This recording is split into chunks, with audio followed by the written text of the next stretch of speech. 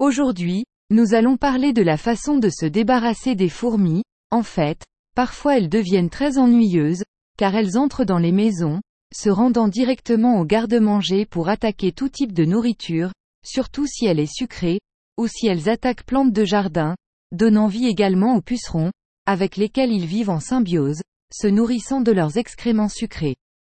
Mais les pucerons ne feront que détruire vos plantes. Nous allons utiliser des techniques naturelles, à coût quasi nul, pour ne pas polluer avec des produits chimiques. La première méthode est, utiliser des épices. Les fourmis sont connues pour être allergiques aux épices, en particulier à certaines telles que l'origan, les clous de girofle, les piments forts, la cannelle et le basilic. Puis il y a aussi la fleur de lavande pour les embêter. Il suffit de les mettre dans des sacs spéciaux, et de les placer aux endroits où ils devront agir comme répulsifs contre les fourmis.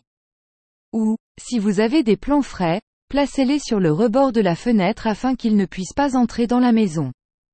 La deuxième méthode consiste à utiliser du vinaigre blanc ou rouge, de vin ou de pomme, tant qu'il n'est pas balsamique. Vous pouvez l'utiliser à 50% avec de l'eau, et la vaporiser là où elle passe, ou laver le sol et utiliser du vinaigre comme dernier rinçage. Sûrement si vous avez des fourmis dans la maison, elles disparaîtront. Troisième méthode, utilisez le laurier comme répulsif à fourmis. Il est possible de le prendre encore frais, en semis, et de le placer sur le rebord de la fenêtre, ou de l'utiliser sec, dans des sachets, et de le mettre dans le garde-manger. Cela empêchera ces insectes d'entrer. Quatrième méthode, poudre de talc. Il servira dans les parties extérieures de la fenêtre. Nous devrons créer une bande de 20 cm de long, à l'endroit où les fourmis arrivent, et d'1 cm de haut. De cette façon, quand elles y arriveront, elles s'arrêteront, car cela ressemblera à une montagne de poussière infranchissable, et elle va revenir. Cinquième méthode, le marc de café. C'est une bonne méthode pour deux raisons. La première parce qu'on peut l'utiliser comme du talc.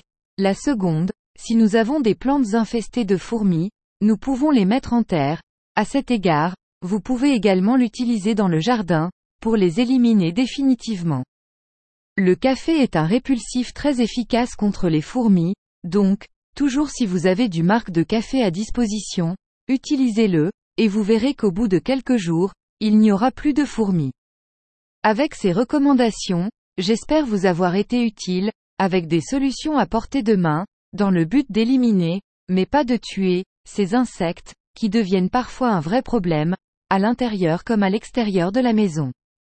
J'ai dit ne tuez pas, car ce sont des insectes utiles, comme tous les autres, et il faut les protéger, pour la conservation de la nature.